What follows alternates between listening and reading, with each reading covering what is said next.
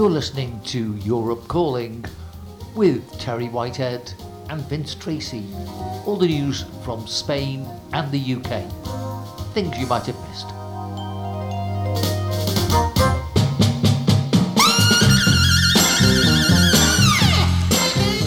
So, a very good day. Welcome everybody to the 14th of April 2022 podcast. Here in Spain, near to Denia on the southeast of the country, we actually have a nice day. It's not as warm as we'd like it to be. It's certainly not been bad. We've had a bit of rain. We've had high winds during the night and rain, but now a lot better. I'm going to go down across the mountain range in the car for about an hour, and we find Terry. So first of all, Terry, how are you, and what's your day been like? I'm fine, Vince, thanks. Yeah, it's been a good day today. It's, as you say, it's been a little bit breezy, a little bit cloudy. We're not the lovely bright blue skies that we're used to just yet, but it can't be just round the corner.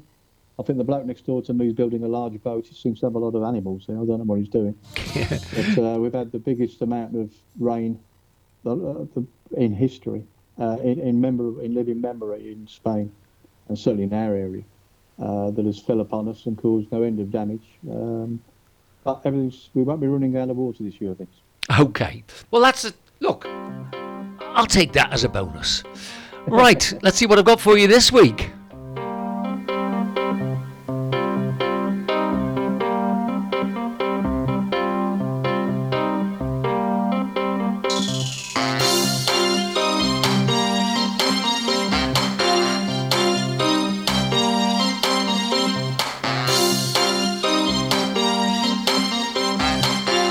Okay, so where we start this week, we're looking at the Pandora Papers, and in February, this is from an article I read, a commentary from the Tony Blair Institute for Global Change urged policymakers to seek, among other measures, higher taxes on land and homes. Blair, the Institute's founder and executive chairman, talked about how the rich and well-connected shirk paying their share of taxes as far back as 1994, when he campaigned to become the leader of the UK Labour Party. For those who can employ the right accountants, he said, the tax system is a haven of scams, perks and profits. During a speech in the West Midlands, we should not make our tax rules a playground for tax abusers who pay little or nothing while others pay more than their share. Now, the Pandora Papers show that in 2017, Tony Blair and his wife Sherry became the owners of an $8.8 million property, a Victorian building, by acquiring the British Virgin Islands company that held the property. The London building now hosts Sherry Blair's law firm. The records indicate that Sherry Blair and her husband, who served as a diplomat in the Middle East after stepping down as Prime Minister in 2007, bought the offshore company that owned the building from the family of Bahrain's Industry and Tourism Minister Zayed bin Rashid Al Bazayani. Okay, reeking of hypocrisy. Have you been following these papers? Yeah, when it first happened a number of years back, wasn't it? Yeah. I remember it coming out at the time, and all we've had this week, of course, is there is no impending Third World War or anybody being massacred in the Ukraine. It's all about Partygate, according to the British news, and whether somebody had a birthday cake and a glass of wine or not, which is obviously more important than anything else. Yeah, but the phrase is being bandied about that Boris Johnson, the current British Prime Minister, is the only Prime Minister to ever have been given a criminal record, shall we say. Well, number one, he hasn't got a criminal record. He's been given a fine. But number two, you mentioned Tony Blair. My God, talk about criminal records and how people have dodged it.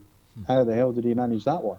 Yeah, the Pandora Papers were the investigative journalists who God knows how they managed it, but found millions of records of transactions, somewhat shady, some of them, shall we say, that involved an awful lot of people in high society and politics. And the Blairs, of course, were prominent amongst it. And the fact that they used tax avoidance measures, shall we say, to save themselves £300,000 pounds in stamp duty when they bought their London house.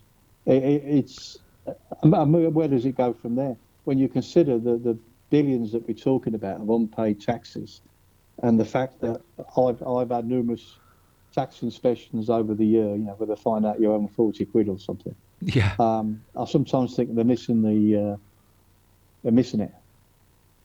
point. Yeah. Well, this particular website, as you identified, it's an international consortium of investigative journalists. And I remember when we first got this, it sort of came out, I think, about 2 years ago. But the thing for me is, I don't know why this came up again. It was still bandied around. So I thought, well, we'll have a little look. And some of these papers, for example, there's... They reveal more than 800 Russians behind secret companies in landmark expansion of public offshore database. That's one article, April in this year, April the 11th, 2022. So that is fairly hot off the press. And then they looked at the sanctions, also again, April the 11th. Russian bankers shuffled personal wealth offshore long before the latest sanctions, the Pandora Papers have shown. Again, same date. Who helps Russian oligarchs secretly buy jets, yachts and other luxury playthings? And, OK, the others a bit further back in October in 2021, offshore havens and hidden riches of world leaders and billionaires exposed in unprecedented leak.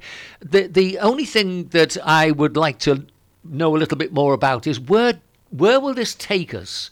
Because knowing this and then somebody actually doing it, for example, an oligarch's nephew, a tattoo artist, and $700 million in secret transfers traced to a Putin ally.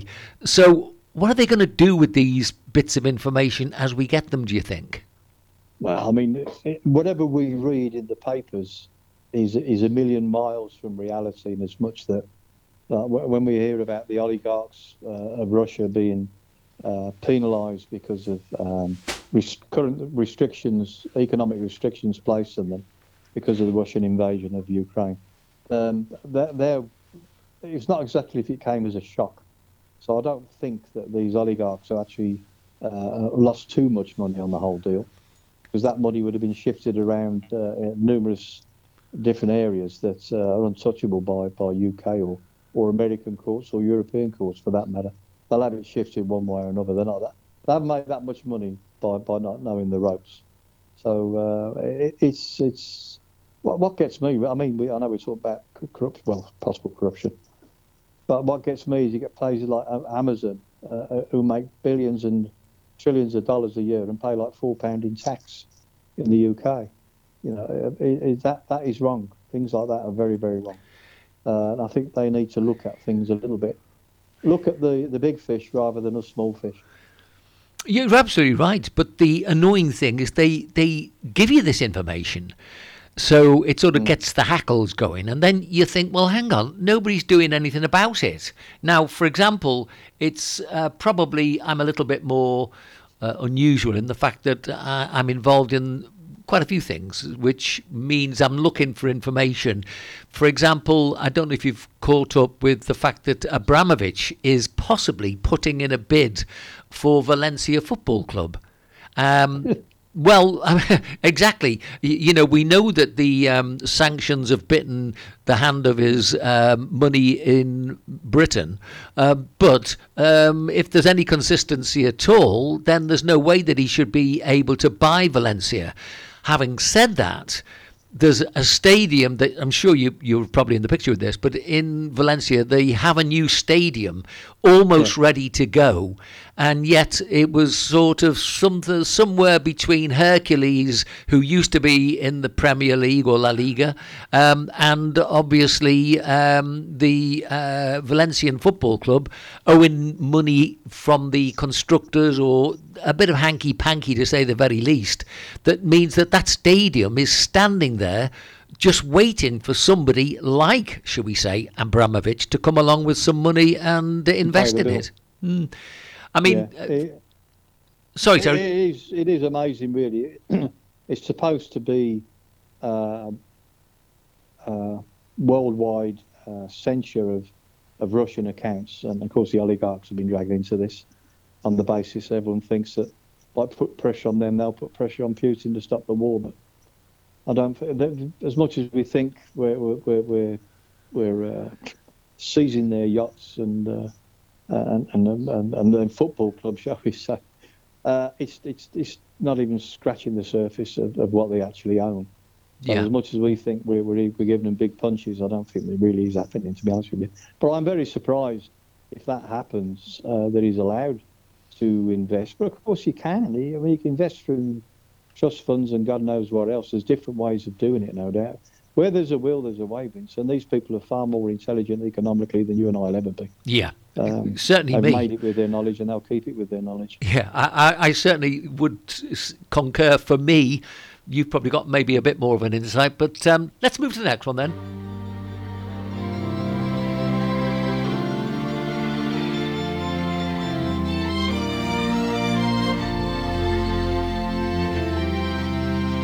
Okay, now I think this is very important for Spain, remembering, of course, that we mainly try to get Spanish news and then move to some English stuff, or United Kingdom if necessary.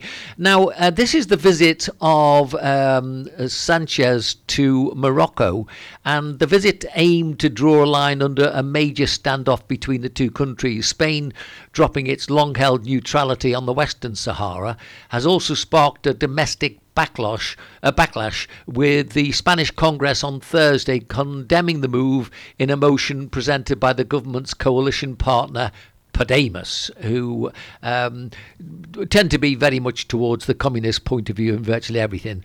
The diplomatic crisis began a year ago when Madrid allowed Brahim Ghali, leader of the Polisario Front, which seeks independence for the territory of Western Sahara, to be treated for COVID in a Spanish hospital. Morocco accuses Ghali of war crimes and sees the Western Sahara as an integral part of the kingdom and a highly sensitive issue of security and national pride.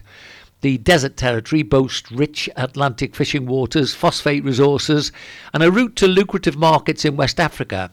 For Morocco, the question of Western Sahara is the top priority, and the country fought a bitter war with the Polisario after Spanish colonial forces withdrew in 1975, which is basically what I think you were telling us last week. And Rabat controls 80% of Western Sahara, which is considered by the UN a non-autonomous territory. Now, the Polisario agreed a ceasefire in 1991 on the promise of a referendum on self-determination. It's since claimed regular, sometimes deadly attacks on Moroccan forces after declaring the ceasefire null and void in November 2020. Weeks after Ghali's hospitalisation, more than 10,000 migrants, of course, surged into the Spain North African enclave of Ceuta as Moroccan border forces looked the other way in an incident seen to be punishing Madrid. And again, I think that was something that you had mentioned to me last week. On the 18th of March, well, what have we got on that particular date? Madrid announced a new stage in relations and said it now backed the North African kingdom's plan for the territory. That's limited autonomy under Moroccan sovereignty. Addressing journalists after the meal on Thursday, Sanchez hailed the historic moment. He said they'd agreed a clear roadmap that allows the management of matters of interest in a concerted manner, in a spirit of normality and good neighbourliness, without room for unilateral acts. He also said the countries would work to restore normal border traffic between Morocco and Ceuta, as well as the nearby Melilla. Spain's move, widely seen as a Moroccan victory, has infuriated its regional rival Algeria, which has long backed the Polisario and also supplies vast quantities of natural gas to Spain. Algiers last month recalled its ambassador from Madrid in protest at the decision, and state-owned energy giant Sonatrach warned on Friday it could increase the price of its gas sales to the country. The Spanish Congress denounced the reversal of a historic position in a motion put forward by Podemos. The move amounts de facto to supporting the path proposed by Morocco by abandoning the basis for a mutually acceptable policy solution, said the motion, passed by 168 MPs. Now, this obviously is of more significance to Spain, so I would imagine it's not taken much notice of in the UK. But do you get the feeling that it's a huge issue here in Spain? I'll tell you why I asked the question. My 14-year-old grandson actually seems quite well informed, so it's almost as if something must be going into the schools in an educational sense as well, unless, of course, there are people in there with their own agendas. But what do you think? Well, price of energy in Spain, like most places in the world, is soaring. On the petrol station, I noticed my diesel is now 189. And it's like going up by the second. Gas, of course, is a major source of energy in Spain. Around here, it's virtually all bottled gas. There are a few places where it's in the towns where it's piped in, but mostly it's all bottled gas. But the price of gas going up and the restrictions on supply, which are no doubt going to happen because of what's happening in Russia and the Ukraine, makes Algeria and North Africa a very interesting position from Spain's point of view. Across the Straits of Gibraltar lies on unfathomable amounts of relatively cheap gas. So a deal is important to be made there. Western Sahara, that's an awkward one because, as far as I'm concerned, as I remember, it's a bit Morocco acted very much like Russia's acting with Ukraine now. They moved in and took it over. And that's why you got the Polisario moving against it. That's the group of independent warfarers, if you like, in the Western Sahara, who were defending their state. Now, nobody really gave a monkeys about Western Sahara, or Morocco for that matter, until A, gas was found, but more importantly, B, phosphates were found. So the phosphate mines, mainly in Western Sahara. All of a sudden, of course, Western Sahara becomes a great place to have when you have a monopoly board and you can put your hotel on it. Yeah. So it's a tricky one. There's Algeria and Morocco not really seeing eye to eye over all that. Algeria supports Western Sahara, I suppose, because they want a bit of those phosphates, whereas Morocco is grabbing Western Sahara and saying, no, we're having it. Meanwhile, the people of Western Sahara are piggy in the middle, and they're called the Polisario Front. So, thereby hangs a tale, yet another pending war. No, there won't be a war there, but it's another conflict in the world that the world doesn't need. It's countries suddenly become other countries want to grab other countries because what they have. That's what's happened with Ukraine. Well, I was quite surprised by my 15-year-old grandson because, you don't normally get 15-year-old kids who basically want to talk politics with you. So that's admirable. Well, and somebody must have talked to him about it. Yeah, as I say, he seems very well informed on it. But then again, he is a very sharp lad, so I would imagine that some of it is of his own volition, looking for it. Whilst I've also got your ear on a particular part of the world, I did read a very, very strange article which told me that apparently Colonel Gaddafi in Libya had some marvellous policies, like that nobody in the country had a mortgage. He wanted to make sure everybody had somewhere that was their own place to live and things like that. I was always under the impression that he was more of a, should we say, a problem than somebody that was trying to make life good for his citizens, the way that this article seemed to be heading.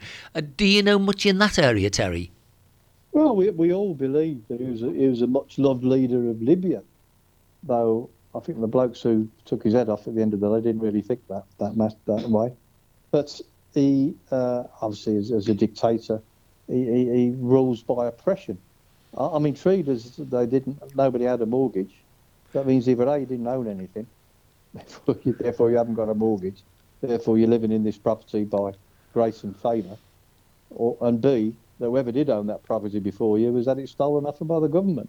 So it's all right saying nobody had a mortgage. If that was the case, I find that very strange. But yes, when he was killed, he did leave and still has left a massive void in Libya, and there's still warring factions to this day fighting over the bones of what's left in Libya. Of course, they've got huge oil resources and mineral resources. So again, on the monopoly board, are quite valuable. So no doubt many countries have a vested interest. Of course, the famous pictures of Tony Blair sharing Gaddafi's tent not long before he was that's right, yes. Sending American airplanes from British bases to bomb him. So it's a funny old world, isn't it? It is. I mean, it's not an area that I've been given great education in from our own education system. So I'm learning as I'm going along. Okay, stand by for the next one then. Right.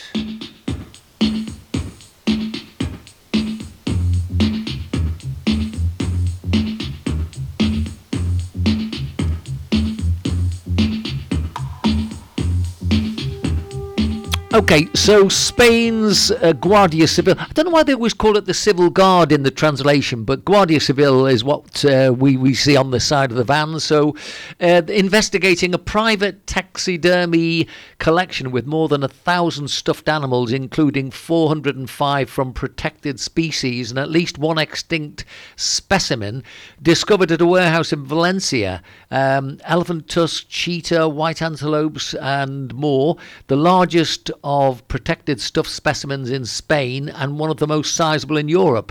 This is worth a whopping 29 million euros, 24 million pounds sterling, and that the person being investigated may face charges for smuggling as well as those related to the protection of flora and fauna in the municipality. I think it was Bétera was the area that was quoted, and then I picked up this in one of the papers. The comment on that was watch The Velvet Queen. It's an amazing documentary film that may just change your view of the world. The truth is that we humans are destroying the planet. Most of this is down to just a couple of things: agriculture and oil. Urban areas, funnily enough, are actually better for the environment than agriculture.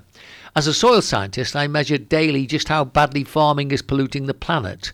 Much farmed land has P indexes way above what they should be, and that really is echoed by how badly the rivers are being polluted. We scientists, though, are virtually powerless to stop these people, though.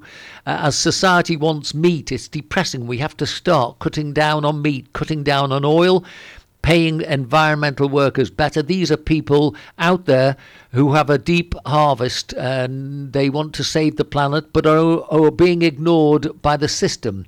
Getting out in the wild really lends perspective on how trivial our human problems are.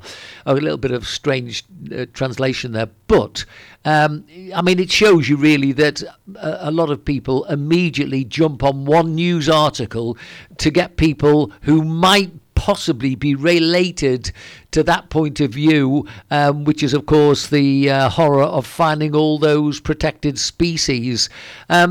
Is there much validity in both of those? The reason why somebody should have a private collection of that many stuffed animals in Valencia or anywhere, really, and then the comments from the person that wrote about this Velvet Queen amazing documentary. Well, when I was a kid, I used to have a little phase for about a year and a half of a stamp collection, which brought wonderful words to me like Magyar. I suddenly realised that was Hungary, and something about Swiss. I can't remember. Helvetia, was it Swiss? I can't remember now. Yeah. Different names on stamps, so that's about as much as I learnt on that.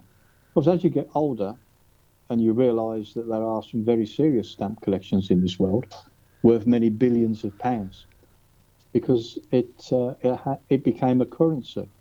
Rather than using currencies to buy and sell things, which varied, the transaction would vary on the exchange rate of that currency. And people very quickly realised that a stamp collection was a great way of shifting wealth around the world, quite innocently. People then collected diamonds. Gold, of course, is a bit bulky when you're talking about the money we're looking at. Diamonds can take a small amount of space. And likewise, I can fully imagine that there would be a market, especially because the bulk of it is forbidden. If something is forbidden, everybody wants it, for stuffed exotic animals. I mean, when you see a famous portrait, Vince, that's been stolen from a gallery somewhere, why would somebody steal a famous portrait? You can't sell it, or can you? Because the only person that can buy it is somebody with a fair amount of money, presumably. Yeah. And who's he going to show it to? It's going to have to be in his bedroom that nobody ever sees it. Can't possibly show it to anybody because he'll be in jail. So it's a weird market when, i.e. stuffed animals, I consider that's part of the same market as buying a stolen portrait.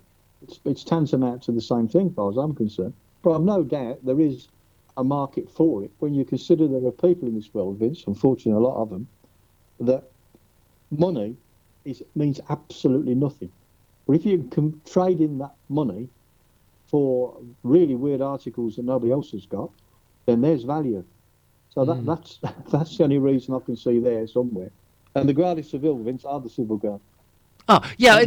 They're army. They're not police. They're army. No, I didn't mean it quite like that. I meant that, it seems if we're all walking around seeing Guardia Civil, and then the minute it goes in the papers, it comes up as the Civil Guard, there will be certain people that don't twig to that straight away.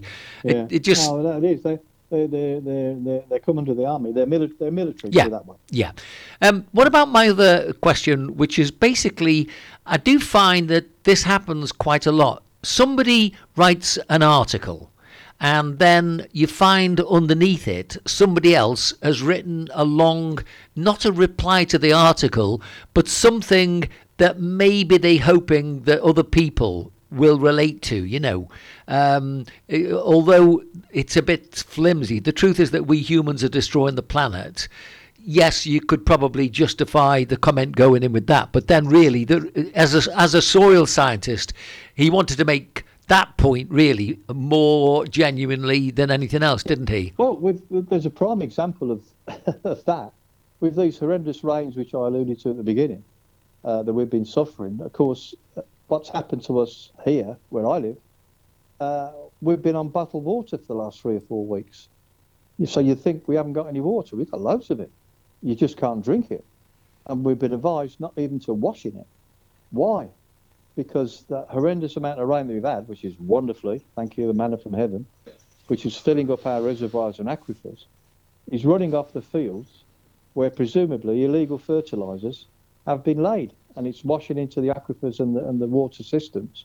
And we end up, as the end user down in the village, coming out of our taps. And it started coming out a bit cloudy. And we were eventually told not to drink it and not to wash in it. So, whoa, what the hell's in my taps, I'm thinking. Now, we had this 8 years ago. We had a similar downpour then, not as big as this, but the same thing happened. It was a big, heavy downpour, and it created all this fertiliser we washed into the aquifers and the reservoirs, and it was getting pumped into our taps. And we were then, since then, hit with massive surcharges in our water bills to pay for all the new equipment and technology to make sure this never happens again. Well, guess what? 8 years later, 8 years of exotic payments to the water board, and it's happened again. Yeah. And the excuse is, oh, it broke down. Really? Tell you, we had off us in the last 8 years. Very illuminating, some of this, because just innocently, I took the grandchildren up to Beniar Beige to see these caves, which are not, I wouldn't have said they were mind-blowing, because I've seen bigger things in France, but at the same time, if you open your mind to what we're looking at and then look at the years that they attribute to the caves being there, I think it was something like it was massives of thousands before Christ.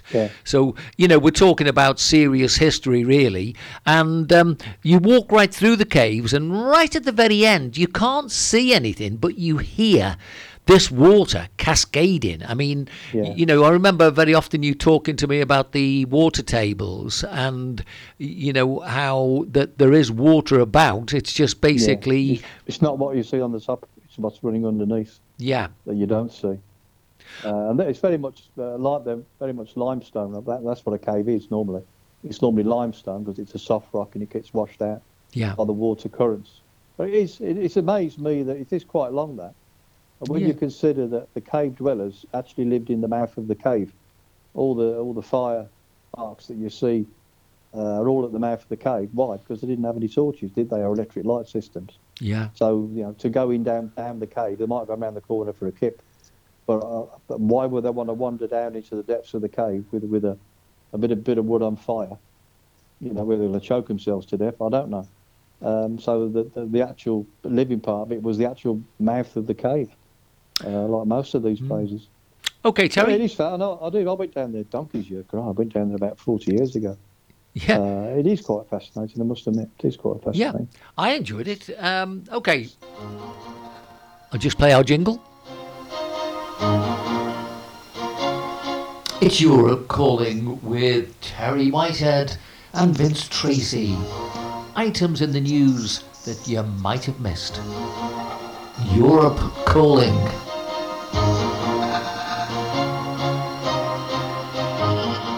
So, written into one of the Spanish papers, the COVID-19 pandemic has deprived us of many things, including expressions of affection and physical contact, which have so many benefits for physical and mental health. Now that it seems that the masks will no longer be mandatory, which is, I think, supposed to be just after Easter here in Spain, perhaps we can bring them back.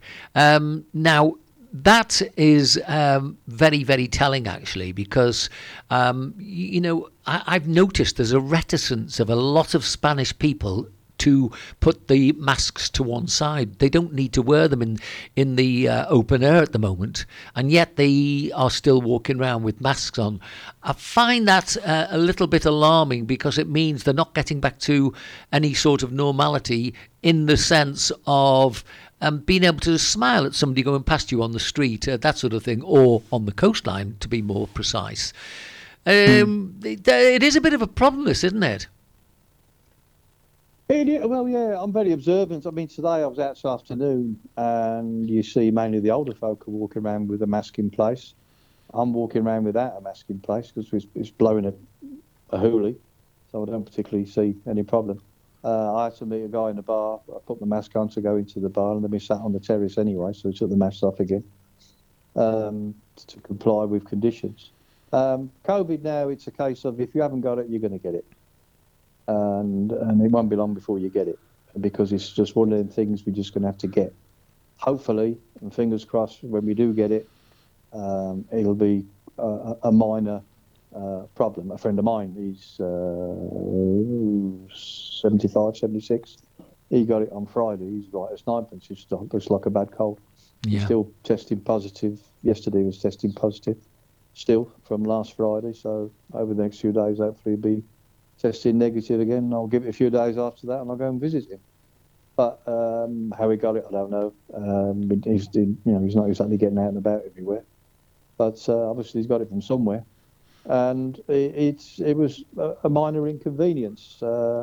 Another friend of mine in the Isle of Man, who was an avid listener to this podcast, he went back and he got it straight away. And he's got problems, but he didn't have a problem with it. He left him a bit tired, but he's been fine with it. He's back at work, and it just felt like a bad cold for him. So hopefully, touching wood, frantically as I am now, he's listening. When I get it, I hope I can just moan about the same thing. I don't want it any worse than that. Well, whereas 2 years ago, I was probably looking at a death sentence. I've got to say, twice now, I think I have had what would probably be straight away from somebody else telling me that it was COVID. There was one day I woke up in the middle of the night, a bit of Irish there, but you know what I mean, and the room was absolutely spinning. I mean, it was one of the most horrendous bouts of dizziness that... You want to let off the booze, Vince. Put some more water in it, mate. Hey, I'll tell you something, though. All joking aside, it was quite alarming. And then I felt really, really, really drowsy, and 2 or 3 days later I think I was on the mend, but then again, you see, I've been taking a lemon a day for certainly 5 or 6 years now, so it's got to give me some sort of help. I do think that based on what? it's because it's a lemon. Well, it's based on the fact that the lemon, if you look at its properties, and I'm not going to reel them all off because I have to read them every now and again to go over them, but it's worth doing, Terry. It doesn't particularly... There's no doubt about it. My missus eats a mountain of fruit every day. Yeah. She must hoover through an orchard of stuff. I don't know what she eats. Far too healthy as far as I'm concerned. But it's obviously keeping her alive. Yeah, probably... Whereas my pie chips and beans are keeping me alive. That's for the same reason. I don't know if that's any good. And it's kept COVID away. Well, wood. I've never heard of pie chips and peas being the antidote. No, beans have been beans. Okay. Pie chips and beans. Keeps COVID away. There might be a link with what we've been talking about. There are two other parts to this page that I was looking at. One was countertops, utensils, blenders, can openers, sink drains, cloths, cutting boards, sponges, and scouring pads. Kitchens are full of possible hiding places for a multitude of microorganisms that can cause infections and illnesses. Improper food handling, not washing hands before preparing food, and unhygienic practices all contribute to pathogens roaming free. Some of the most common in this environment are bacteria of the genus Salmonella, viruses such as hepatitis A, and parasites such as Giardia and Taenia solium, which I've never heard of. In the article that opened the summary of the week that was ending, the professor of microbiology at the University of Salamanca, this is a gentleman called Raul Rivas Gonzalez, emphasizes that we must be especially careful with scouring pads. Now, this was something that I think makes sense now.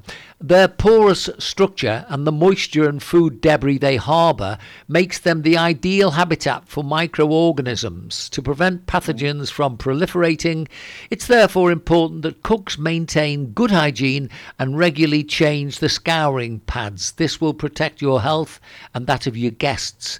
And I have to say, Terry, I have known people very, very unwittingly not changing the scouring pads for months on end. I don't know whether you've ever come across that. Well, it's not broken, is it? It's not broken yet, so I don't change it yet. When it's worn out, I'll change it. That's because it'll need changing then. No one's ever going to think it needs changing because it's full of crap. It's full of all the crap you've been scouring off of dishes and then letting it to dry and get ferment in the heat of the day, and then you go and wash your plate with it and think you're making your plate clean. It's a bit like having there's more germs on a mobile phone than there is on a toilet seat. So but you know we're very conscious of keeping the toilet seat clean, but how many people go around cleaning their mobile phones on a regular basis? Point. Very good point. That.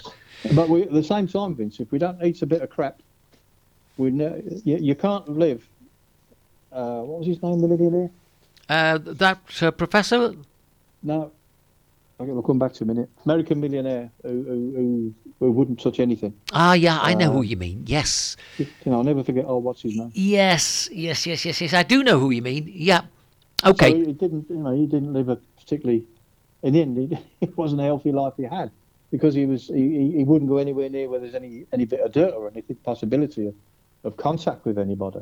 And this is wrong. I mean, my little grandson now is 8 months old, and he's dropping his dummy, you're wiping on your sleeve, and you put his dummy back in his gob. I mean, I know it's a bit ridiculous to do these things, but it's in actual fact, in doing that, you're building up his resistance. They need, I can't say you need dirt, but we need these things to make our bodies build resistance, which is the very thing that we've had with the COVID injections. We've had to put in resistance that we didn't have naturally to help us. Whereas normally, a bit of dirt, kids picking up sweets from the ground and shove it in the gob, which we all did, and not washing the hands. It's a risk, but it's building up your own natural strength. Yeah. So kids seem to be very healthy than the rest of us. Well, what seems to be even worse this particular year And again, I go to another part of this particular article. This is how trees in cities affect spring allergies. Sergio Fuentes Anton from the University of Salamanca. Large cities don't protect us from suffering the effects of pollen on human health. Moreover, the appearance of new green areas could increase the number of allergic people in the coming years if the appropriate species are not planted. Now, what I feel we've suffered from this year, personally, is the sand which has been falling as part of the rain, because, you don't see it very often, but it is something that you're ingesting. And whereas I have a couple of times thought I've got catarrh, it's probably the resistance of my body to this particular sand. You've probably had the same, haven't you? Could be. Well, certainly, without shadow of a doubt, I've not seen as much red sand about in previous years. We did have a couple of weekends, but this has been ongoing now, because I don't know if it's the same where you are. Yeah, it has. It's been over a long. You get the odd day or two, and it's a curse. And you have to go and wash the bloody car and hose down the terraces. But I've literally last week started to clean my pool. It's going to take me 2 or 3 efforts to do it, and it's going to take a while. It is. I've never had such a thick layer of mud on the bottom of my swimming pool to try and detach from sticking to the bloody tiles. Yeah. Because nobody wants to empty the pool. And it's going to take me quite a few visits to the pool with the Hoover to get every last bit of it out, and I probably won't do until the end of next summer. Okay, right. Our next article coming up. Stand by.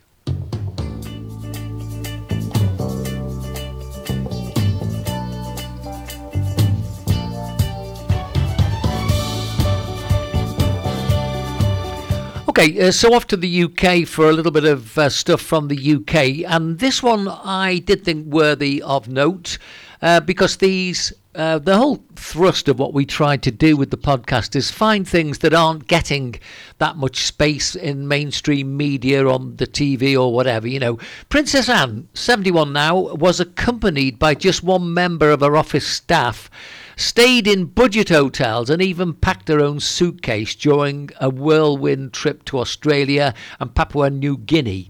After flying all the way through to Australia without a stopover, she arrived in Sydney at 5 a.m. on Saturday, before going on her first engagement hours later. On the second day, she met representatives of the Rural Fire Service and paid a visit to the Sea Heritage Foundation, while on her third day, she packed in engagements in Sydney and travelled to Papua New Guinea, and her final day saw her conducting 8 official engagements.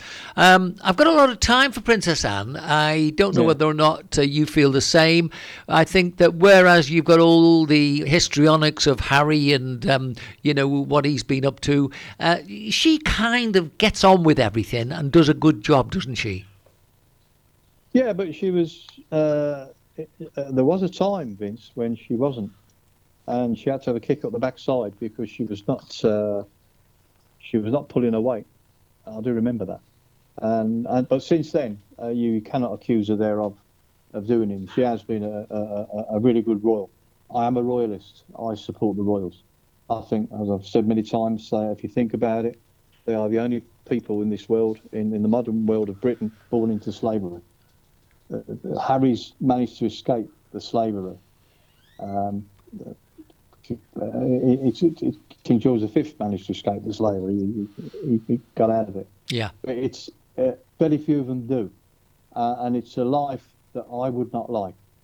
It's all right. So, look at the luxury. We've got palaces. We've got Rolls Royces. We've got servants. There's sometimes I just want to walk around and have a fart. Yeah. And have a good chat with somebody, have a laugh and a joke, and maybe do the odd swear word. Yeah. Or go and visit a pub. But when you can't do that, unless you've got an entourage of security staff and people to make sure that you do and say the right things. Especially the Duke of Edinburgh was obviously the least royal of all the royals, and I respected him more than any of them, really. No, I don't respect the Queen more than any of them. She's the hardest working. Yeah. Bless her, 95 is she? She's still doing it? Yeah. It's incredible what they do. I mean, her especially. She's an absolute advert.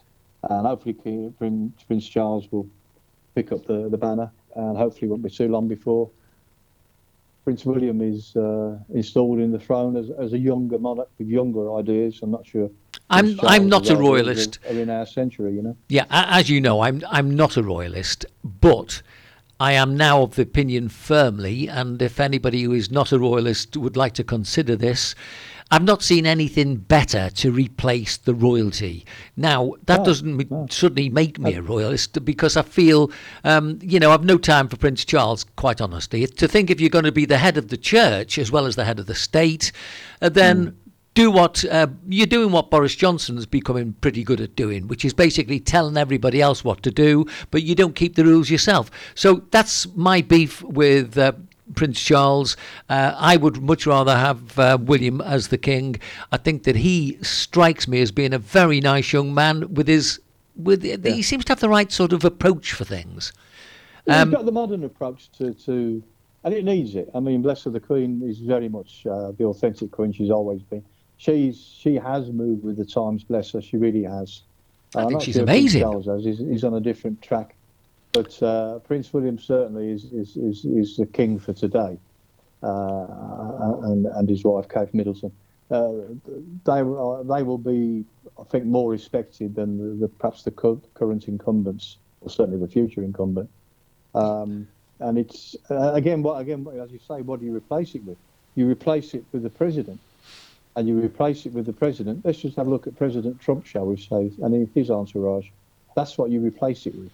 So I think you're far better off having a team that's grown up into it, and grown up into what is royalty and what is expected of royalty, and the amount of trade that the Queen has created for the United Kingdom is uncalculable. Yeah, I'm certainly of the same opinion. I think, unlike the American situation, I think what we will find over maybe our lifetime even, I think you'll find the Democrats are equally as bad. I think it was the worst or the better of two evils, whichever way you voted. But I've got some other quite interesting stuff to go on with, and this one is your woke lot.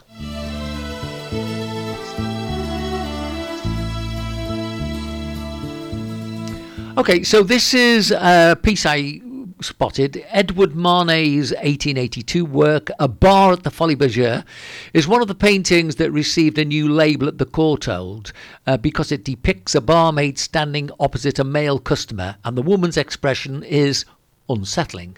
It prompted the British paper Mail Online to take a light-hearted look at what other famous works of art could be hit with woke warnings. They include Vincent van Gogh's 1989 self-portrait, in which he is seen with his left ear bandaged after using a razor blade to sever part of it. The work could be worthy of a Depictions of Self-Harm label. Francis Bacon's 1954 work Figure with Meat might need a label warning that it could upset vegans with its gruesome depiction of two halves of a beef carcass either side of Pope Innocent X. And Pablo Picasso's Guernica, which depicts the suffering brought on by the violence and chaos of the bombings by Nazi Germany and fascist Italy of the Spanish town of the same name, might need a message warning of scenes of distress. I think the general reason why I wanted to look at this and just develop it a little bit is that if we don't learn from history, then we'll just keep making the same mistakes. And, that's tongue-in-cheek, but we're getting near that in some of the things I'm reading in the UK papers. Of course, virtually anything somebody can take exception to. But I take exception to how stupid all these things are now. It's making me feel like I haven't even been educated. I don't know how you feel, Terry. I look at these things and I think it's absolute bonkers, isn't it? Well, but before... What was his name? The guy in Bristol, the statue? I mean, he's that well known, isn't he? What was his name? Yeah, okay. Yeah, nobody knew him. Yes. Nobody knew him at all. He was a name.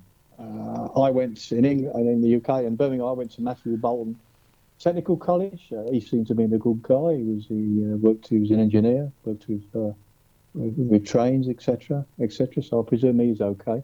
Well, I mean, you go into history and they're talking about changing the name of Tullis Hill in London now. The area of Tullis Hill. The woke company have now said that That's got to change because they were it's a slaving family. And that's what I said last week. Then London, of course, has to go. Londinium, that massive capital of the Roman Empire, dedicated to enslaving the whole of Europe. How can Londinium, i.e. London, actually remain? It has to go.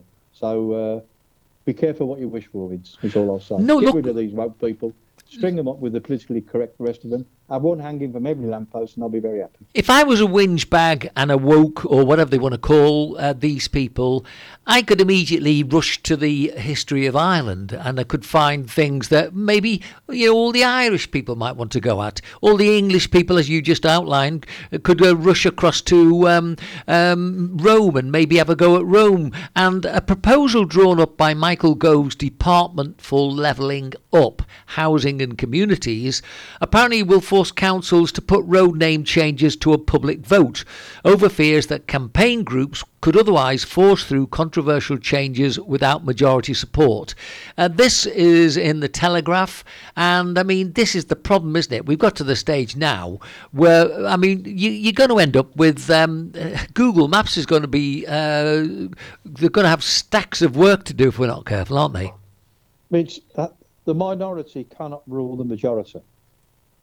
But because we live in a so-called democratic system where half the country can't be bothered to go out and vote, then we have to think about the minority lead. And whereas used to be male and female, fair enough, we've got male toilets and we've got female toilets, that's good. Now you have to have toilets for individual people who might fall in between those two brackets. And in fact, as one idiot who wrote a book explaining there are 100 types of sexuality in the UK and calling for every school to have 100 different toilets, depending on where you actually think you are that day. You feel a bit male, you feel a bit female, a bit cross-dressish, whichever you feel. This has to stop, Vince. It's gone beyond the joke. We're laughing at it, but it's getting serious when people are taking them seriously. Has to be stopped. Stop them now. Someone's going to have the cojones to stop it. Well, I watch the British TV as part of what I do because some of the programmes are on at the times that Spanish programmes don't interest me. The one thing that I would say is we have a plethora of advertising now, which basically is all about advertising black actors and black actresses. Yes. And I don't understand why the composition of the population has changed so dramatically, so quickly. Well, I don't know. I was watching the news this morning and I was flicking through different channels and different presenters. And I'd have thought, in the interest of equality, I should have had a balanced ethnicity across all channels. But there isn't. Like you say with the adverts, there isn't. It's completely biased the other way. As a blue-eyed, fair-haired, pink-skinned, coloured person, because that's what we are. We're all coloured, pink, blue, and whatever. As a white male, I am feeling a bit of a minority now. I'm not fitting into the categories that are being exhibited to me on the television screen. No, I don't. I don't see my family there somewhere on the line. Mm-hmm. I'm not Muslim, I'm not from a hot country. Therefore, my skin is of a different texture and colour, and my eyes look reasonably normal most of the time. I'm losing track here. This is not me. So from an advertising point of view, instead of depicting a family which is supposed to be typical of the people watching the programmes, it's not happening, is it? So who are you actually pitching your advert to? Well, it's almost... That soap powder is obviously for an Asian family because they're all Asian people in the advert. So obviously I don't need to buy that soap powder because I'm not an Asian. It's almost That's as though... It's going to go through your head, isn't it? Yeah, I mean, by all means... Psychologically. Yeah, I mean, you always have a number of different communities represented, but it would appear that everybody's gone for mixed marriages all of a sudden. So very rarely do you spot two white people in an advert. Yeah, but this is brilliant, isn't it? Having a mixed marriage of ethnicity in an advert is perfect because in one hit you're covering at least two demographic parts of society. So that's a plus don't forget the invalid kid as well. You've got to have one of them, or somebody have their arm chopped off. Listen, we are joking, but it's going beyond the pale. And I really can't understand the reasoning behind it, other than political correctness. Well, it is. It is. And the minute you say it's that... not correct, is it, Vince? Well, it isn't correct. It is anything but correct. Listen, you're absolutely right. And what really does worry me now, I won't say me personally, but for the future generations, is they're using a technique that was used during the war, which is basically flashing something in the middle of an advert. So, for example, you've got the nice family set up and, got all the normal, what we would have had 2.2, call it what you will, and then flashed in the middle of it, two men having a kiss or two men getting into bed. It doesn't seem to happen that the women of the gay community are used quite so prolifically as the men. I don't understand this, Terry. Well, I mean, in the realms of sexual equality, I'm leaning more now towards cross-dressing, in as much as I think I'd be much more comfortable wearing a long dress rather than the tight pair of trousers over my fat belly. So I think perhaps, I think that might be quite useful for men, and why not? Now, this is what annoys me, is schools, you get the kids going to school looking the same. The girls have to now dress the same as the boys. They've got the blazers, the blouses, the shirts, etc., but they're wearing a skirt rather than trousers. Though some of them now have to wear trousers, I believe, the women and the girls as well as the boys. But a boy, in the interest of equality, boys, people have this, whereas boys have gone into school wearing a skirt and they've been sent home. Oh, hang on, what's going on here? What message is that telling people? If you're trying to get across any size fits everybody, help yourself, because we're a multicolored, multi-ethical, multi-moral country, then how can you suddenly drive straight lines through a school representation? Girls turn up at school with all the girls now, the 12 years upwards or any age there, they've got makeup on. So why can't a young lad turn up with makeup on his face? There'd be absolute murders. It's wrong. Listen. Well, I believe boys should be boys and girls should be girls. That's the way I am. But if you're going to start forcing upon us a false correctness, a false political correctness, then let's all live it. Let's all live the false political correctness and see how far we get with that one. I'm happy. There'll be absolute anarchy. I'm happy the way a life used to be. Let's get back to normality. Absolutely. We're going to finish off with some information. You might want to put your application form in early for the next one. It's the 14th UK wife-carrying race at Dorking in Devon. And you have two-person teams, one carried and one doing the carrying, racing 380 metres around the town over hay balls, and while the crowd throws buckets of water at them. The rules are simple. The carried team member, who doesn't have to be a woman or wife, has to weigh over 50 kilogram or wear a rucksack filled with tins of baked beans, flour or something similar to help them hit the mark. Terry, are you going to go in for this next year? I could do, because my wife weighs about 30% of what I weigh, so I probably wouldn't know if she was on my back. I think I've got overcoats heavier than her. So, I could probably handle that, I suppose. I'll give that a whirl. I've got a minute left. I can quickly tell you that British Heritage Railways are facing service cuts just as the Easter peak season approaches due to a critical shortage of coal.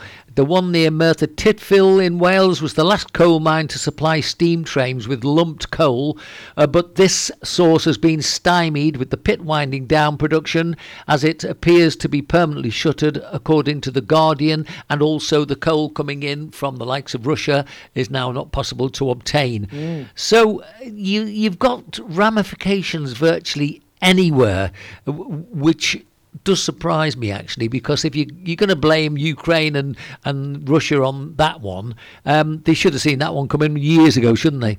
Well, it was obvious, the coal shortage is obviously something to do with Partygate, because that seems to be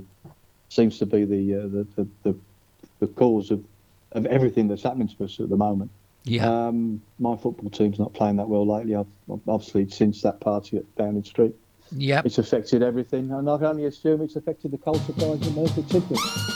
You're right, Terry, and with that, we've actually got through yet another hour of bringing news items that people might not have seen. Hopefully, it's both been entertaining and informative. Terry, thank you very much indeed for your time.